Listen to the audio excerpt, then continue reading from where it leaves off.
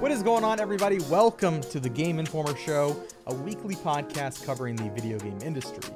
Join us every Thursday for a discussion about the latest gaming news, reviews, and exclusive reveals alongside Game Informer staff and special guests from around the industry. I'm your host, Alex Van Aken, and today I'm joined by the news hound, the once and future informer, Wesley LeBlanc. How you doing, Wes? Doing good. Lots of rats in my life. Good ones, though. Oh, you should call somebody about that. Is that you guys got rats down in Florida? I thought it was just gators. No, there's just rats everywhere, just hundreds and thousands. Have you tried busting some saltpeter onto the ground? Yes. Okay. And you, I don't know what to tell you. Maybe torch your house? That's what we're going to try tonight, I think, actually, yeah. My wife's not home, so I didn't want to do it without her. I feel like that wouldn't be very nice. Yeah, you should probably run it by her before you set it on fire. Marcus Stewart, hello. How are you, Marcus? Hi. As a fellow Floridian, I was just going to suggest maybe getting a cat. But if you want to go to that extreme, then I'm not here to tell you how to live. But I have a cat, but she's like basically a dog. It's one of those cats that's really weird and doesn't do cat stuff. Does she bark? Sometimes. Is she secretly a dog and you just haven't realized it until now? Wait, what do cats look like? Have you seen Blinks the Time Sweeper? I have. They're kind of similar to that. Yeah, I played that game in the last year. Oh, why? Yeah, why? When I was streaming. Oh, yeah. Taking a hiatus, I decided I'd stream that game because I never had the original Xbox. I was like, I'll try this. I've always been curious about it. That game sucks. So yeah. I don't recommend it. I wouldn't either. As somebody who was very enthusiastic about Blinks the Time Sweeper when it first came out, I don't think that game is good.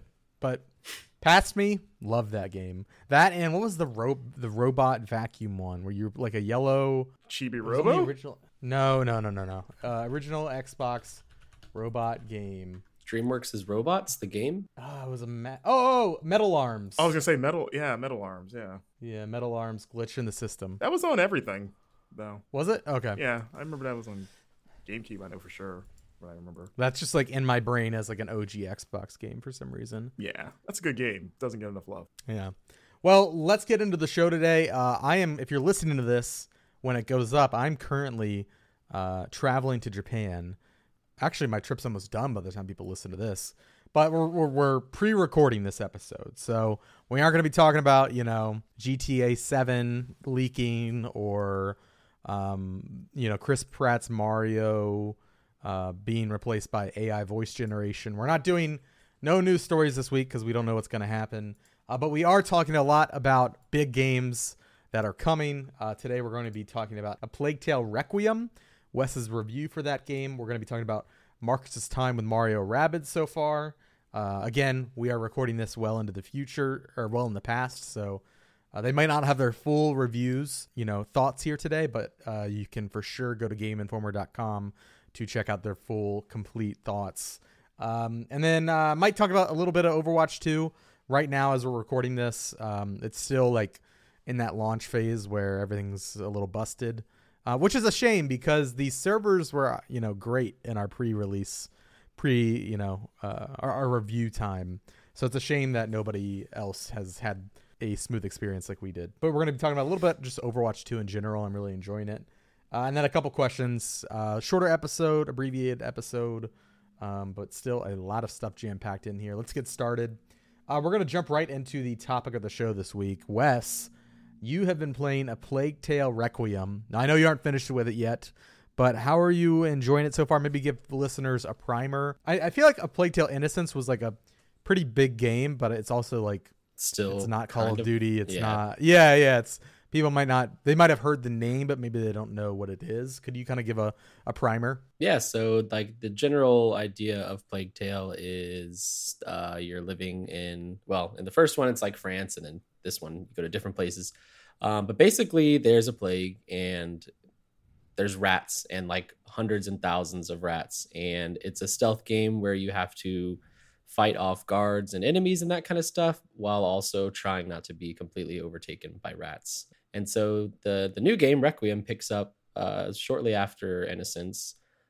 You're kind of, after the events of Innocence, you and your sister Hugo and his sister Amicia and his mother, they're trying to kind of just have a normal life, settle down in this really cute and quaint village with festivals, and it's all sunny and awesome. And they're kind of just trying to keep the plague, the macula, as it's called, within Hugo at bay. But they fail to do that, and things go a little haywire and force them to flee to a mysterious island that might have the cure to Hugo's ailment. And so I think I'm nearing the end. Like if I played another hour or two, I think I would be done with the game. There's 16 chapters and I'm on the 14th. So I know I'm nearing the end and I'm having a really good time with it so far. It's more Plague Tale. They have stepped up the amount of things you can do in terms of gameplay. It's still the same. You have a sling and you're throwing jars, that kind of thing. Like don't expect a drastic shift, but like they've added a lot of kind of light and dark puzzle solving. Yeah. And the rats react to that light map. Exactly. Yeah. Your entire goal is basically to like stay by fire pretty much, because if you're by fire, then rats can't get you. And then other than that, you're just taking down guards left and right with your headshot slingshot. I'm really enjoying it. The story is a lot better this time around, I think. Okay. Just because, and I liked Innocence a lot, but it's kind of a little simpler. It's less about like the overarching narrative and more about like what those characters are going through. And I think that Requiem handles both of those better. The characters are more well written. The stakes are higher.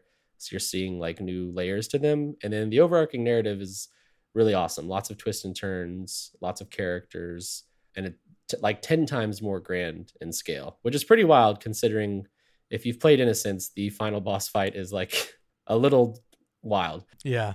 But it would be spoiler territory, but it goes places. It does. It's also very annoying. Yes, it's a pretty bad boss fight. Bosses, not necessarily better in this game. I still don't. None of them have been as bad as the one in Innocence, but I'm still not really sold on boss fights needing to be in this game. And I think it's a little too long. It's probably twice the length of Innocence, depending on how quickly you played that game.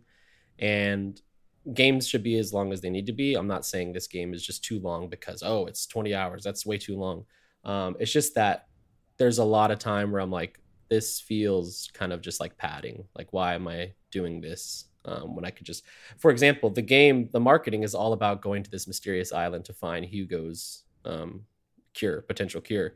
You don't do that till like well over halfway through the game. And so the first half of the game is we got to get to this island. You're escaping from this place. Now you're hiding from these people, all to get to a boat. And then finally, after probably 10 to 12 hours, I was on my way to the island. And I was like, oh, right? Because the whole game is like the marketing has been the trailers and stuff. It's like, we got to go to this mysterious island south and see if we can help Hugo. And it was especially... Do you not feel like one of the... And I have not played the game, so for listeners, so Wes is the authority on this one. But one of the things I like about some stories, like Lord of the Rings, for instance, The Fellowship of the Ring, I feel like that half that film is them getting to Rivendell. And I feel like the stakes and the hiding, the secrecy, and the on the run adventure they're going on was like one of my favorite parts because of like the tension. Do you feel like it's effective in this game? Is there like do you feel like that tension of like they're going off on this big adventure and it's really dangerous, or is it more like, all right, let's get to the boat? It's kind of a mixed bag. The first game is almost entirely like running away from bad people and trying to do this. And then this game, the first half of it is about the same length as the first game. And you're kind of just doing the same thing, which it got old kind of quick for me because, I'm 20 hours of Amicia and Hugo trying to escape bad people. And it's like, damn, I wish they would get, a break. But, it just felt long in some instances. You'd be escaping from these guards and these bad people. And then you have a moment to breathe. You're kind of walking. Some guards have shown up. They've reached this area. Oh, there's no guards here. Interesting. Oh, it's just rats. And you're kind of just doing that over and over until you get to the boat and finally get to this island, which does drastically change the way the game plays. Like, it's not immediately a threatening place, and you have time to like explore, and there's lots of happy moments, and it's sweet, and it almost has some some non-linearity in design too. Like you're doing things kind of in your own order, much more open than the rest of the game. And so that was like a welcome reprieve from what I had just played, which was the same thing, you know, escape from guards, escape from rats, escape from guards, escape from rats, over and over. And that's kind of like my biggest problem with the game is, I shouldn't say the length, but just kind of the pacing, I guess. Like Yeah, you kind of wanted them to get to the island sooner. Yeah, and it's only because like I was, you know, there's only so many times you can do a guard sequence and then a rat sequence before you're like, okay, this is kind of an old bag of tricks at this point. Reminds me of Peter Jackson's King Kong, where like the first hour of that movie, like they don't get to the island until like hour 2. Yeah. What I remember of that movie.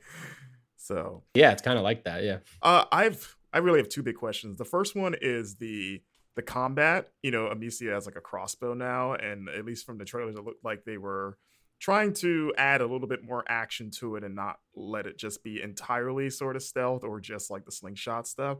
How is that crossbow? And like, is it as like, how much more action or like full on action is there, or does the crossbow allow that, or how is that? So the crossbow, it's very much still a stealth heavy game. Like you're still going to try to do stealth first. And then if it fails and things go chaotic, you might be in a more combative state. But yeah, the crossbow, like when you first get it, can hold 1 or 2 arrows and you can upgrade it. I'm holding 3 arrows at a time right now. And I really don't use those unless I have to. Like if somebody has got the jump on me, or it's an especially big guard that I can't just immediately take out with the slingshot headshot, I'll use the bow on them. But it's not like there's no sequences at all where you feel like you're the most powerful figure on the field. Yeah. You're not mowing people down with this crossbow. No, not at all. No, yeah. You're just definitely still stealthing. And the game has a cool system. You get skills in the game, and there's 3 types of skills you can get, but you don't choose them or anything. They just advance based on your actions. So if you're playing stealthier, your stealth skills are going to upgrade quicker. And if you play a bit more combative, you'll see some like slingshot related stuff or action skills. And then there's another one that I'm blanking on right now. But yeah, I found the game to be like a stealth game in that I stealth really hard, do my best, and sometimes I mess up, and then it's just like, all right, heads are rolling. Okay. And my other big question is hearing you talk about the story and that you find it to be better than the first game. That's exciting to me because my favorite thing about the first game is the story. It was my favorite game narrative of 2019. Oh, wow. It says a lot to me because that's the same year that Control came out, and I love that game's story. But one of the things that put it over the edge was not even just Amicia and Hugo's relationship, but there's a supporting cast of characters that you meet along the way in that game, and like the interactions with them and the time you spend with those characters. I won't say who they are in case people haven't played the first game, but that was the thing that really made that game feel special. Like I love that stuff. How is the supporting cast in this game by comparison? Have you met some interesting characters, or even like how are Amicia and Hugo in this game, I guess, like compared to the first game? Yeah, so I'll tackle that part first. Amicia and Hugo, basically Hugo's condition is not cured. Like it's getting worse, and Amicia really, really loves Hugo. It's her brother. And so the tensions are much higher. Like things are more dire. Hugo's kind of in a state where he's like, I just don't want to do this anymore. I just want to be a normal kid. And Amicia's like, I know, and it's breaking her heart, but you have to keep doing this plight that they're on, because she thinks she knows at the end we're going to get Hugo cured into a place where he can be normal. But until then, they're going to suffer as a family, like trying to get there. And so like much more tense, lots of more heartfelt moments in that regard. And then as far as the supporting cast goes, I really like it. There's one character in particular who I think is really great, and they've been the longest supporting cast person in this game so far. Like I've stuck with them the longest, which is awesome because they're my favorite. And there's others too. So if that's a big part of Innocence for you, like I think you're gonna really like this group too. Word. I'm trying to think if there's anything else. I feel like these games are so hard to talk about just because, like Marcus said, for me, the first game, all I cared about was the story. I mean, like the rat mechanic was cool, but like it was in a certain way like a means to an end. Like the moments that happen in that game and the way that you are interacting with the rats are very cool from like a setting perspective. Like, oh, we're doing this in like a really interesting place, right? I would have never expected to be doing this at like in a barn, right, with like an alchemy lab underneath. Like all of those like cool locations. I really enjoyed the puzzles in that regard, kind of like, you know, navigating these spaces in a non-traditional way. But the thing that was keeping me going was the story, right? Yeah, I would ask, speaking like kind of piggybacking off that, Alex, is how's the like just the tech? Because I think one of the coolest things of Innocence was like the rat tech, like seeing that swarm and, you know, like the way it would just flood into rooms. I thought that looked cool. Yeah. And this is a current gen only game. So, you know, they don't have last gen consoles to hold it back. How has that improved, I guess, in that game? So for me, I haven't played Innocence in a minute, like I guess a couple of years. And like the rats and their technology doesn't immediately stand out as like better necessarily. I'm sure if I went and watched like some of Innocence, I'd be like, oh yeah, the Requiem rat stuff is way crazier. But like kind of like in Innocence for me, the rats are just there and they're cool and they make for cool moments, but I'm not like necessarily impressed by what the rats are doing. Like after the first couple times when I see, you know, thousands of rats on screens, I'm just kind of like, eh. And like the game is still, it's gorgeous, looks amazing, runs a little sometimes. So hopefully that gets patched out in the future. But like it still has a little bit of like the AA edge, which is fine. Like it's not a massive AAA game with hundreds of millions of dollars behind it. And I desperately wish that it was, because it has like all it wants to be. Like it's doing everything that an awesome AAA game is. And I think like with some more money, the rat stuff could be like truly wild. But you know, a lot of times when I see the rats from a distance, it's great, but then up close, you're just like, oh, that's like a bunch of little kind of like black masses moving. Yeah. Like it's not, you're not like gonna get hyper realistic rats. It's still awesome to see, but yeah, this isn't like the wildest looking game. And again, I'm sure if I went back, go ahead. So you're not gonna see the sweat coming out of every individual. This isn't like Madden rats. Precisely. Every pore. Yeah. But like it's truly gorgeous. I have so many screenshots on my PS5, and they do a lot of cool things with I guess like colors and stuff. Like they use a lot of unique hues and stuff like that, almost like in a painterly way. A lot of times I'm like, oh, this kind of looks like an old painting, maybe from that time period, I guess, like medieval. Nice art direction. Yeah. Okay. That's kind of the one of the weird little charms about Plague Tale, and is that it is double eggs. Like that barely exist anymore. And there's something about like seeing a game that's like, I guess technically like Hellblade was that too, even though that game's tech was like unreal. But like, yeah, I don't know. It's like a weird like intangible. Like it's. I just like that these kind of games exist. I feel like because this is a Focus Entertainment published game, I feel like they're kind of like firmly in that AA camp, and like I appreciate that tier of studios still exists more and more as they kind of like slowly either close or just get absorbed by some new acquisition. So yeah, I'm glad that these, like, you can still do smaller-ish projects like this. So yeah, I don't know where I was going with that, but I just I like that AA games are still a thing.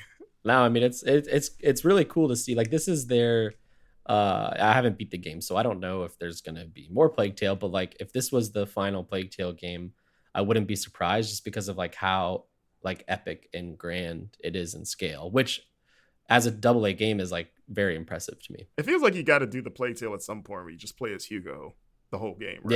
Yeah, you would think. He becomes like older and he just like has mastered his rat powers, and then you just like throw rats at people basically. Yeah. The Miles Morales to the Spider-Man Amicia pipeline. Yeah, I guess I'm trying. So yeah, that is a Plague Tale Requiem. Wes, any final closing thoughts before we move on to talk about Mario Rabbids? Yeah, if you liked Innocence, you should absolutely play this, and if you like stealth games, definitely check it out. It's a good time. Awesome. I'm very excited to play this game. It's going to be, unfortunately, a few weeks for me just because of all the other games that are coming out that we have to cover.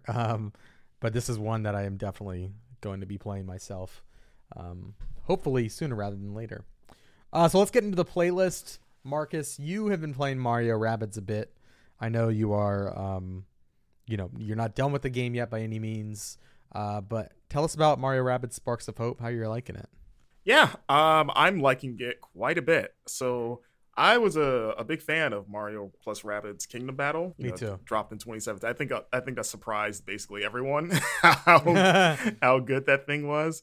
And it also feels weird that game was 5 years ago, because I don't know if you guys, but it does not feel like it's that old. I still remember like the E3 when it got announced and everything. Yeah, but that was the same year that the Switch launch was Kingdom Battle. Oh my god. Yeah, right. The hell of a first year for the Switch. But yeah, I'd say so far, I'm as we're recording this, I am still kind of early. Like I haven't even unlocked Bowser or Rapid Rosalina yet.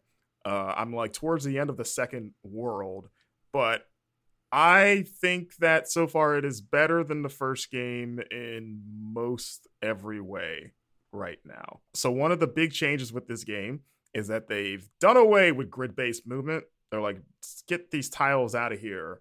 What if you could just run around like a normal video game character? And that's what I think that change works. So the game is still turn-based. It's still a turn-based strategy game.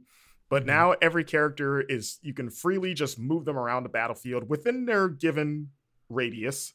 But it feels nice to just like walk around like just regular Mario. Just like, I'm just going to duck over here and, just hang out. Maybe I'll jump on my friend's head to get a boost glide to go further, which is another cool thing you can do.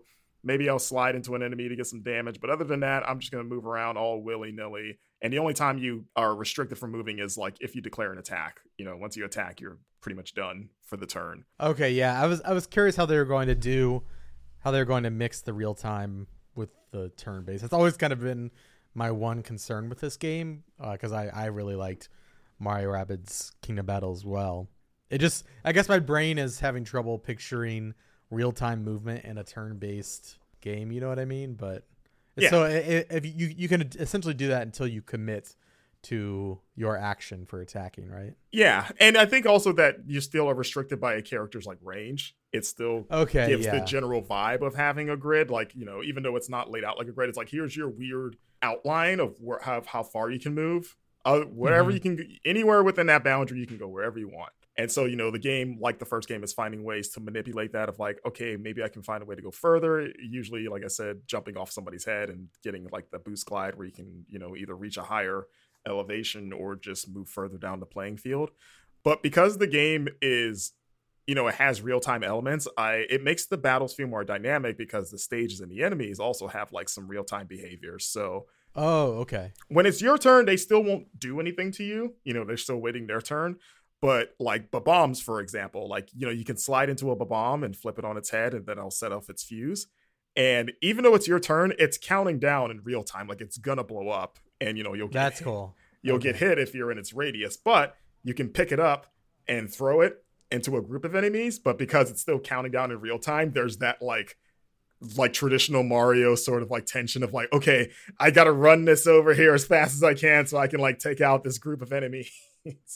And there was one cool stage where it was like on a kind of a snow-capped mountain, and there were these mountain heads blowing like gusts of wind, periodically. And the idea is like, okay, if you get caught in the wind, it's going to push you back a few spaces. So, it's sounding more like this is close. Like there's some cool platforming elements.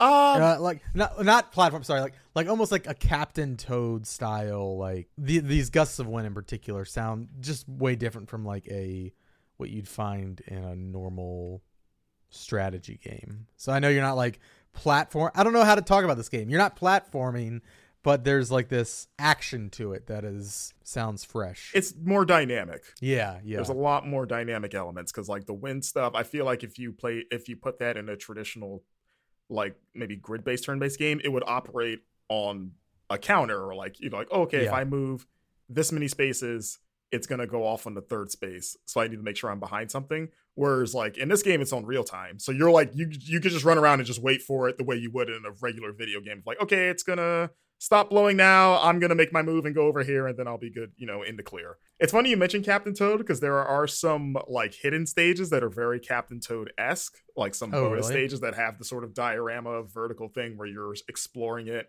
And it's not platforming, but you're doing just more sort of like running around avoiding enemies if you can, and just like bringing a key to a lock to get like a special item. Yeah, like light puzzles. Yeah, rotating the camera so you can keep your party in view, because it's like, again, you're like on basically a cube thing. But yeah, we need more games like Captain Toad. Just like side note, we need just Captain Toad too. That would be even better. That'd be great, man. Yeah, I love that game. And the other big thing with Sparks of Hope is in the name, the Sparks. So the Sparks are combinations of Lumas from Mario Galaxy and Rabbids. And what they are is that you equip them to a party member, and each of them bestows a special ability. Some of them are elemental, where it's like, okay, this is a fire spark. So if Mario, if you activate it, Mario's attacks now have fire damage to them. Other ones are more like general, of like, I have one that's like, I guess like a screaming spark. Like he has a megaphone, and when you use it, he just like yells, and it makes everyone around you run away from you because they just can't take the noise. So that's like good for like disrupting enemy formations, or if you find yourself kind of boxed in, you can like, okay, I'm about to get hit, I'm going to use this, and now they're just going to run, somewhere else. Yeah. And so I love the strategy that it adds, because like I find myself in the beginning of each match, taking the time to scan the field.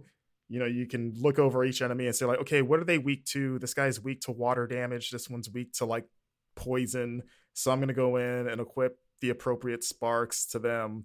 And, so it just gives you more options for the playing field. And then also, since you can equip 2 at a time, you can really make each character feel pretty powerful. So, like, okay, this field, most of the enemies are weak in the fire and splash.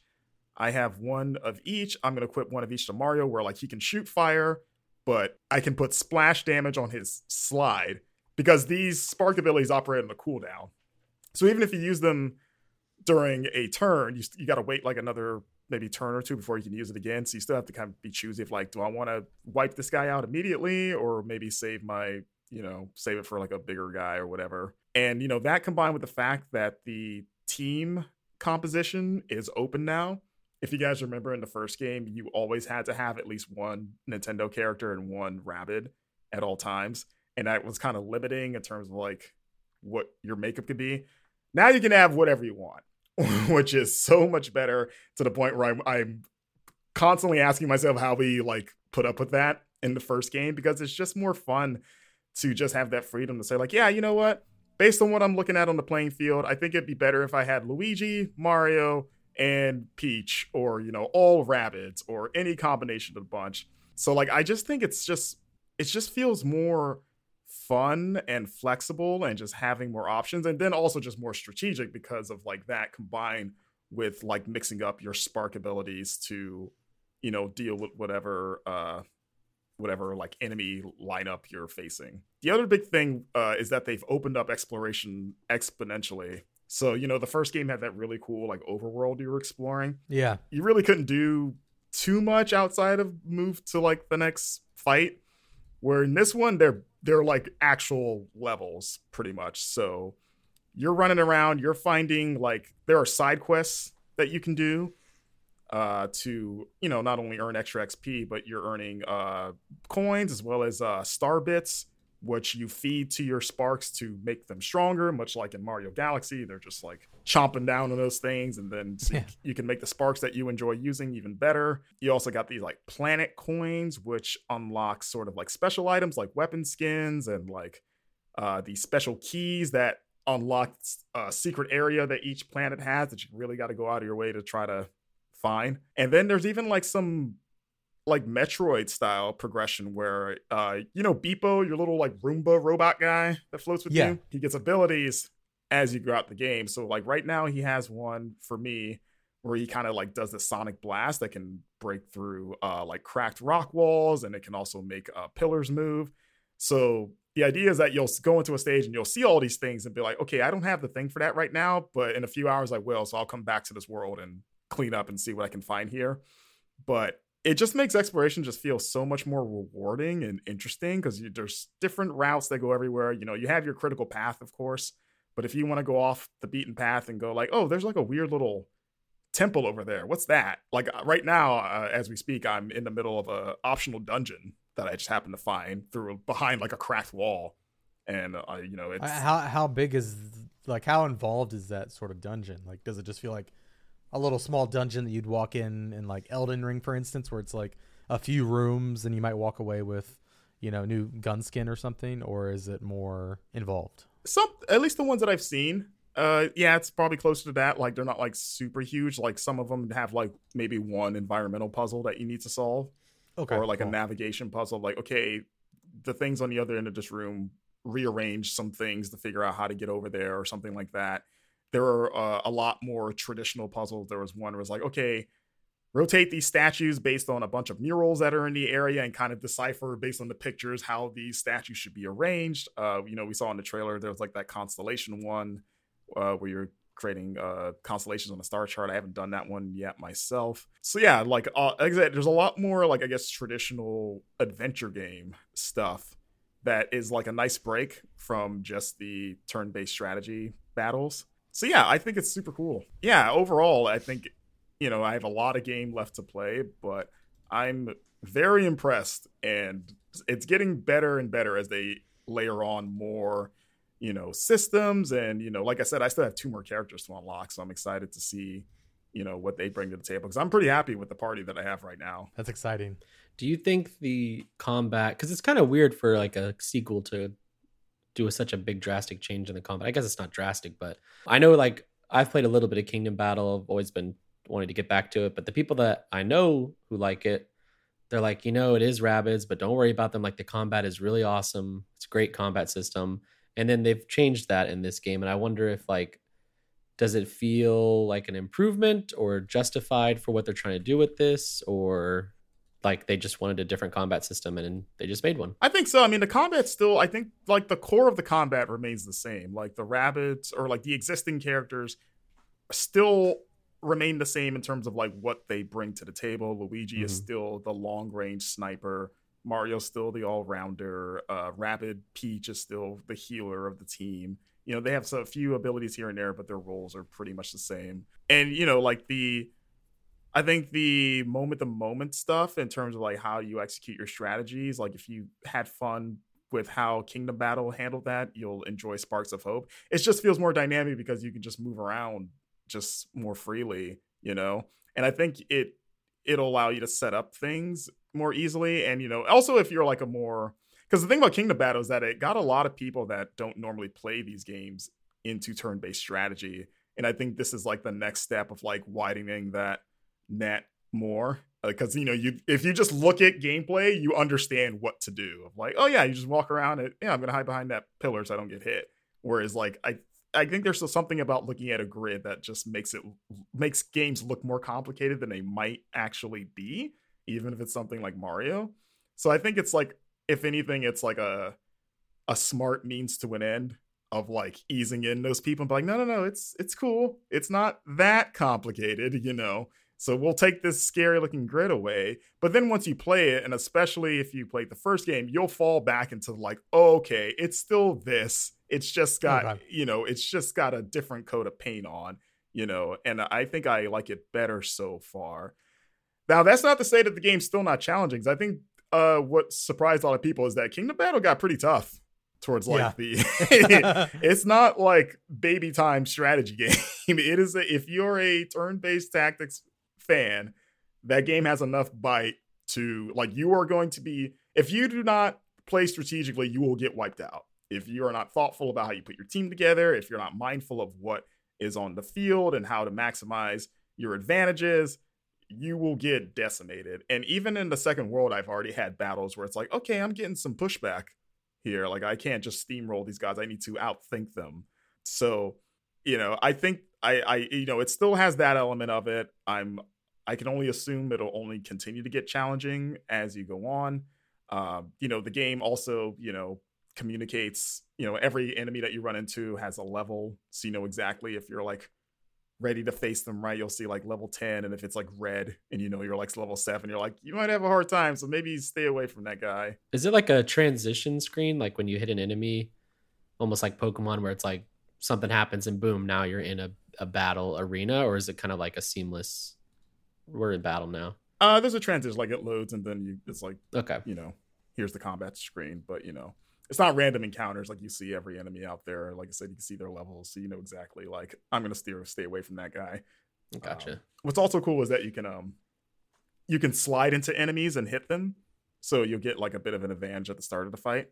So if you sneak up on them, you can get like a little extra hit, but they can do the same to you too. So you know if they see you and they'll chase you, if they hit you first, they'll get that advantage. That's cool. I like that.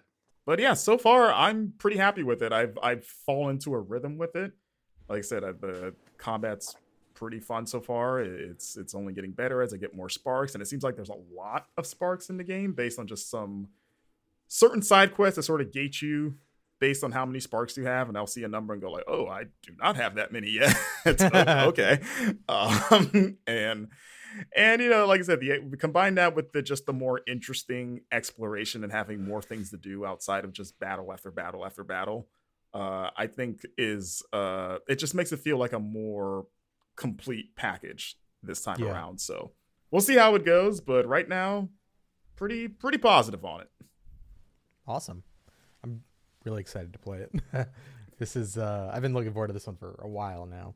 But let's get into Overwatch 2 for a minute. We are. Can we get into Overwatch 2? I can. You know, depending on the day and time.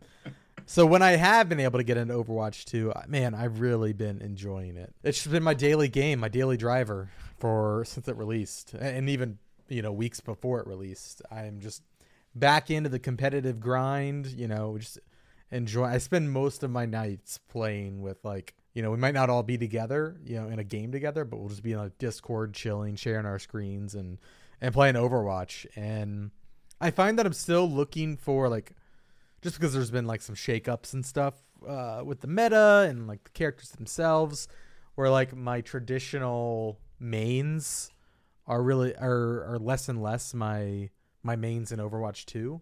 I think Roadhog is really the only character that I mained in Overwatch 1 that I still am doing that in Overwatch 2.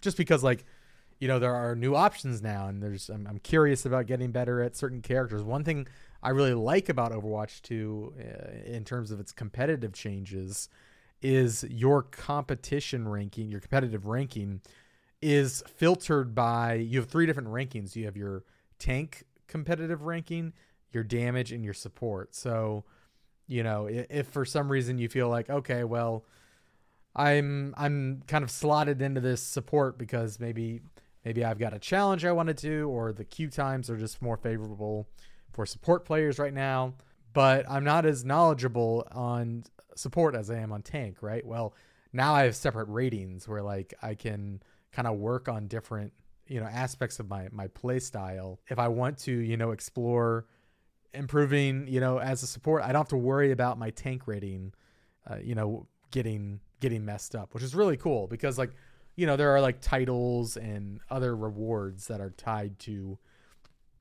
ranked play. In the past you got exclusive icons or the gold guns.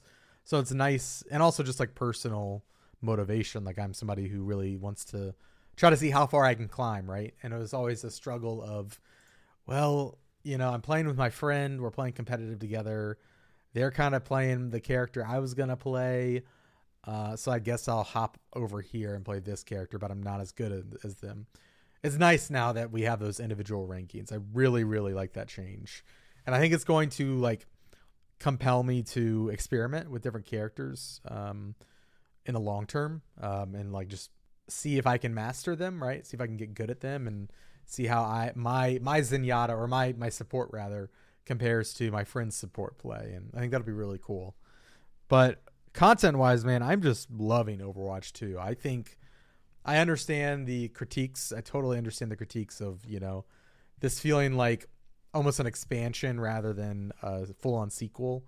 People are calling it Overwatch 1.5, which I definitely understand. I heard because I have yet to fire up Overwatch 2, at least at the time of we're recording.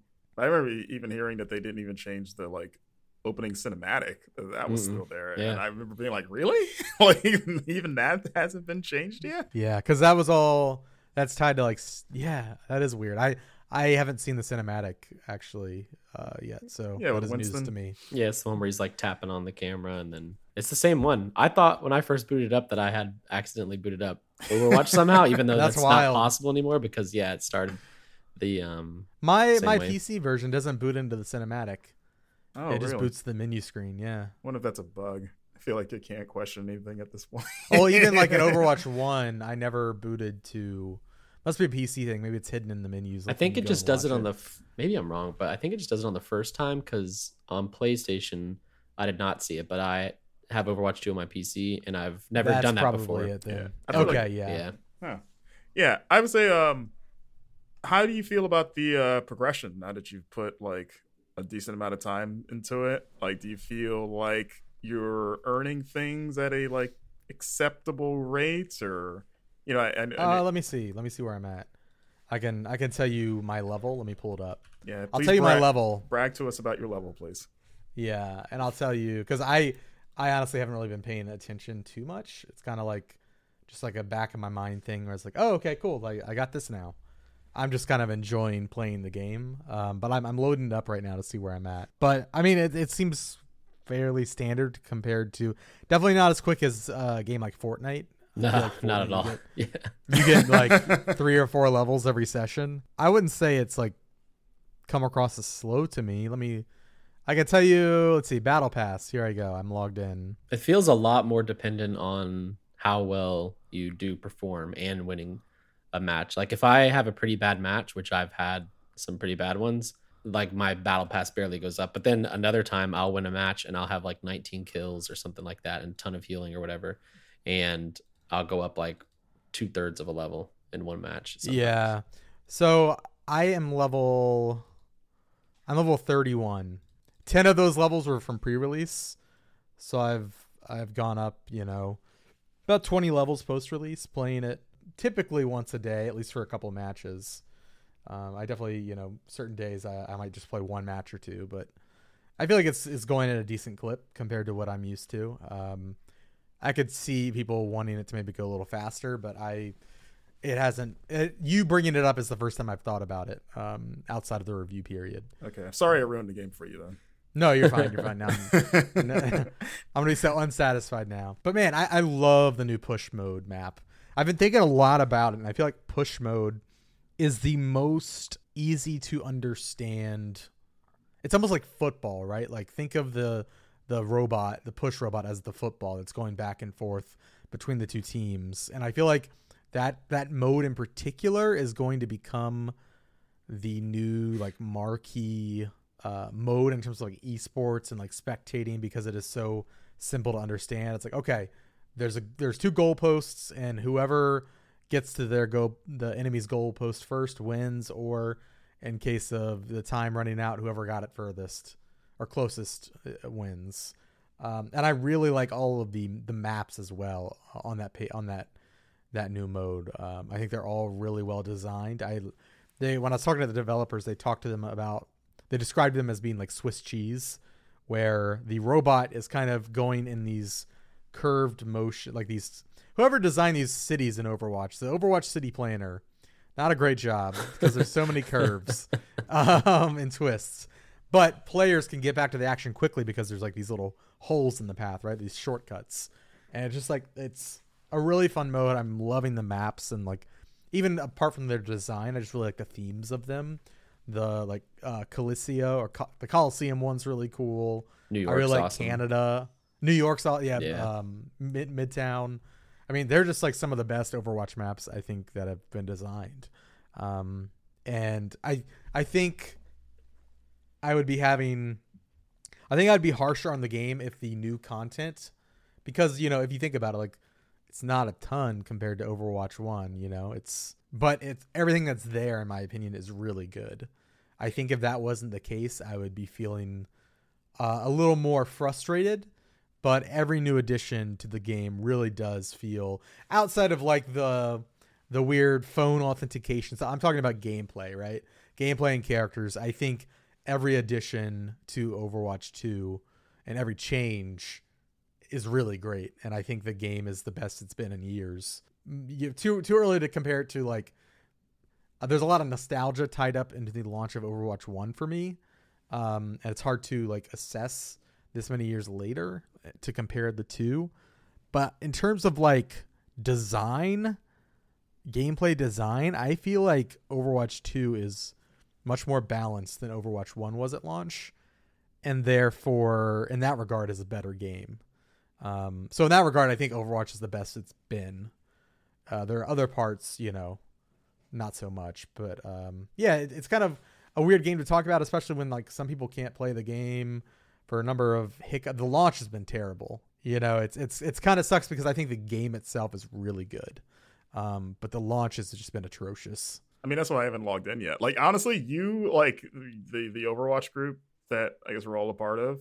Like, you guys have been my barometer for like, should I jump in? Because I'll see the messages of like, all right, I'm playing, guys, and then in a queue for 20 minutes, and I'm waiting for the day where I see none of that. Like, I'm waiting until I can just jump in. Are you in our Overwatch Discord by chance? Yeah. Okay. Yeah. So that I'll see those pop off like every night now, and then be like, oh, is it good now? And then I'll still see like a little bit of hiccups here, and I'm like, nope. I haven't had any queue issues in the last, apart from the other day where I couldn't even boot it up. I haven't had any queues. When it works great. There's no waiting. So if you see the people are playing, it typically means now you can just jump in and play. Yeah, I guess when the servers are having issues that it's frustrating. Yeah, I guess because I do like Overwatch, but I guess I'm not as big a fan, so I can wait. And I'm like, there are plenty of other games that I'll play in the meantime, so I don't need to like potentially be frustrated. Like, because then I'm afraid I'm going to be like, yeah, Overwatch 2, and then boot it up and hit that wall, and then all my momentum will just evaporate. It's like, well, guess I'll play something else now. So like, let me know when they've got this worked out, and I'll be right in there. Yeah, exactly. I think they're getting close. They've pushed several big patches through the last week or so, and the game's been much more stable. Yeah, and maybe it is by the time you're listening to this. Oh, yeah, true. Yeah, like people are listening to this a week after we're recording this, so it might be smooth sailing by then. We could be playing right now.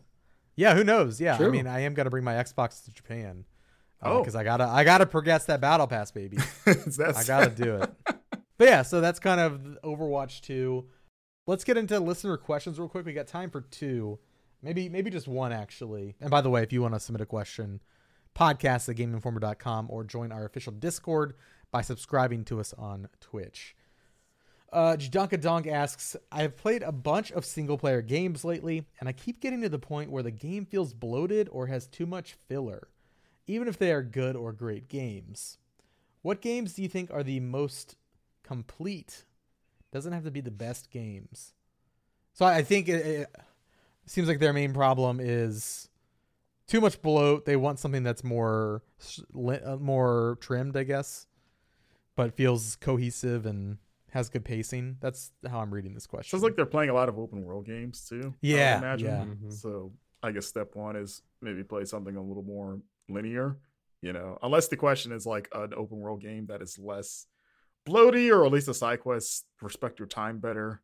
But I guess in terms of like what is the best one of those in terms of just like pacing and getting to the point, I mean, there's so many to choose from. I'm thinking like, I thought of like maybe Control, now that I mentioned it before, because that's all in one setting, and I think that game remains compelling from pretty much consistently, throughout. And there really aren't, I mean, there's some side stuff, but like it's not an open world game by any stretch of the imagination.